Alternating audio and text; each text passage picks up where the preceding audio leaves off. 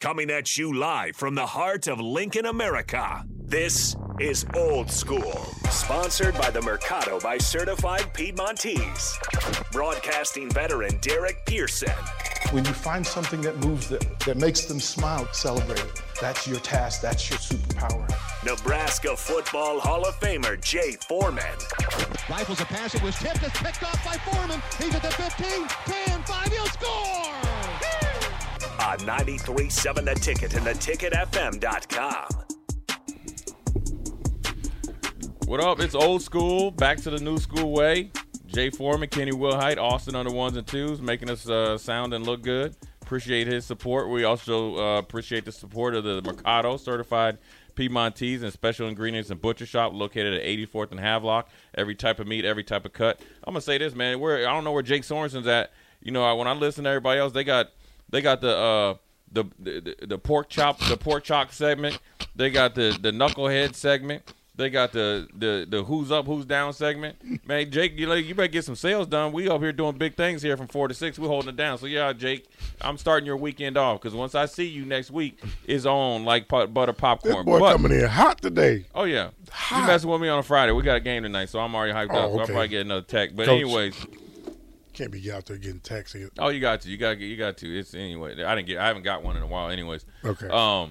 We were talking about before and changing and flipping the roster, and it was done a different way, and every coach does it. Mm-hmm. I mean, and this is what people need to understand, and it's either in front of you, okay, or behind the scenes. It happens, and there's nothing wrong with that because ultimately, if you just take a step back and look at it, if you want to judge a coach by what they're doing, it's no different than when somebody comes in and takes over a bank or whatever, and they hire new people.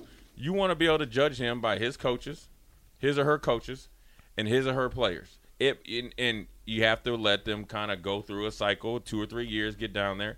But ultimately, as they're making that transition, you still want to be able – the thing that you can really evaluate is, discipline, turnovers, accountability. Those are the foundations of your thing. But the talent-wise, all that stuff, toughness – that's what you really evaluate. And then, of course, you expect them not to, lose games you shouldn't and so forth. And you want to be able to look, at least from the first 6 games and the last 6 games, a difference in play and have a clear-cut identity. That's no different than how you're going to evaluate Colorado or you're going to evaluate Nebraska or evaluate Nebraska in the past. Now, once you get in year 2, 3, and 4, and 5, then obviously the expectations have to change drastically. And so the roster turnover at Colorado is normal, maybe not to that magnitude, but there's not a lot of coaches of Deion Sanders' stature taking over 1-11 teams. Generally, when you think about it, right? Okay, let's just think about I won't say climbing at Kansas State because I feel like North Dakota State actually is a Power 5 school. They would be able to survive, and they're a great football organization up there. So let's just you could go Tulane did it. Okay, Tulane, or just look at like Tim Beck, right? He's down there at Coastal Carolina, mm-hmm. right? He's an offensive coordinator. He's going to say Coastal Carolina, and say they go, to decent bowl game or whatever. They get in at the New Year's Day bowl game. Tim Beck's going and be up for like a USC or something. you know what I'm saying? So that's no different than Jackson State. I know they're in the HBCU and they don't play the type of schedule, but at the end of the day, they're a well-coached team in their league, and coaching down there is hard. So when Deion goes to a Colorado, it's a drastic move for Colorado to go and get a coach out of HBCU. They're not going to the HBCU to get a team out of there. They're not getting South Carolina State's coach who actually beat Jacksonville State Jackson State the last 2 years. They're going to get Deion. So Deion's got to come in and do drastic things. Same thing here. We had to, we fired a alumni in Scott Frost, right? So we have to go get drastic things and get Matt Rule to come in and change the culture and identity and accountability part, along with being able to recruit on a nationwide basis and go out there and build a program, which he's done before. And so it's the same thing, maybe not to the same magnitude, Colorado and Nebraska, but at the end of the day, whether you're 4-8, 1-11, I mean there's not much difference there, and so both programs are in a in a position where they're trying to look up, and they both have 2 new hires, and ultimately, everybody needs to focus on what's happening here in Lincoln with our coaching staff, because that's the most important thing. You're only going to play Colorado 1 week, and then you're going to be worrying about them the week of and worry about the results, obviously, and hopefully we're celebrating the results come Saturday. Come Monday, you're worried about the next opponent. Yep. And they're not in our conference. And so the most important thing is how we're building this thing to compete and be sustainable in the Big Ten first and foremost, and primarily in the Big Ten West, which is actually, Kenny, I wanted to ask you this.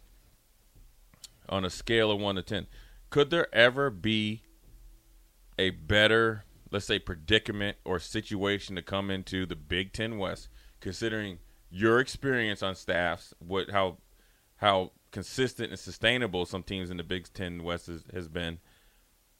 Can there in your scale of 1 to 10, how, I wouldn't say easy a situation, but how unique is this situation is to come in and have a winning years in years 1 and 2, versus if you're coming in when Bielema was at Wisconsin, to say Harbaugh's still at Michigan, Ferentz and Iowa still rolling, Purdue still there, where they still got their stalwarts, right? Yeah. Brown. Talk about that on a scale of 1 to 10. I wouldn't say it's easy, but it's a great time to come in and be the head coach at Nebraska, considering the turnover. I said that in the first segment with Strick in Austin. This is it, because after this year, there's no East or West, right? Right. Yeah. So, right. Yeah.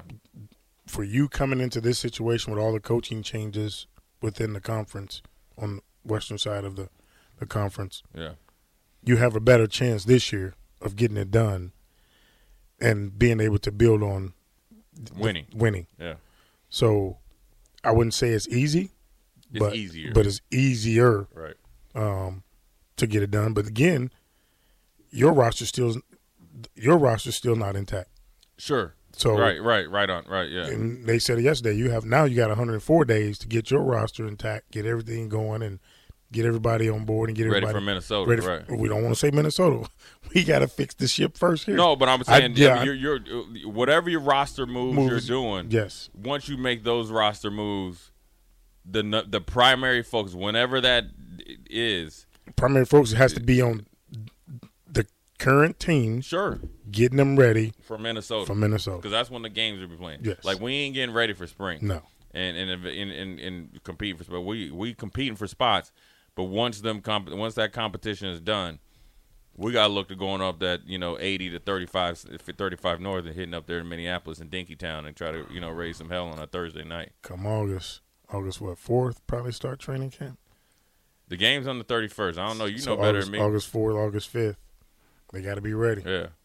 I mean, and really, to be honest with you, the lower part of the roster is probably kind of turnover, right? The guys that are up in the air. The main part in that, whoever's going to have a big influence on that, unless you get lucky in the portal, the big influence in that game is 95% on that roster right now. Yes. So those guys need to be preparing every day and night for Minnesota, because I can tell you this, Minnesota's preparing for Nebraska. So you got to meet force with force, and that's what's going to be it's going to be an interesting game. I think as much as Minnesota could be the odds-on favorite just because of continuity with the head coach. He's got his offensive coordinator back. They lost the best running back in the Big Ten, or one of them, and they lost the quarterback but the younger quarterback is good. And they lost the one that came in at second half that gave us the blues. Steve Young. Now look, coming off when nobody has any tape on you is different. Now teams can kind of game plan for you, but he does have talent. But Kenny, and I know, being a backup quarterback and coming in and showing a little bit of life versus being the guy is different. You have to prepare different. Yes. You have to establish yourself within the team. So there might be an element of surprise there, but ultimately you got to meet force with force. So it's going to be interesting to see what happens on the 31st of August and see where we're at. It's not going to tell the whole story, but it's going to give you a good glimpse into it. A good starter. I always say Mr. T starter kit. Snapshot of like we talked about it yesterday. One of the graduation's tomorrow, right? Oh no, hold on. You know what, Ken? We're going to put a pin in that because we were up against the clock. I guess since you know. You gonna keep us on schedule? Yeah, y'all did the Thirsty Thursday, kick a brother to the curb. I'm back today. I'm be on time. I'm letting DP know, even though y'all put me in little TV timeout, I'm back in full effect. Kenny Wilhite, Jay Foreman, Old School. We'll be back. We're gonna talk about post graduation, vortex of the portal, so forth and so on. We'll be right back.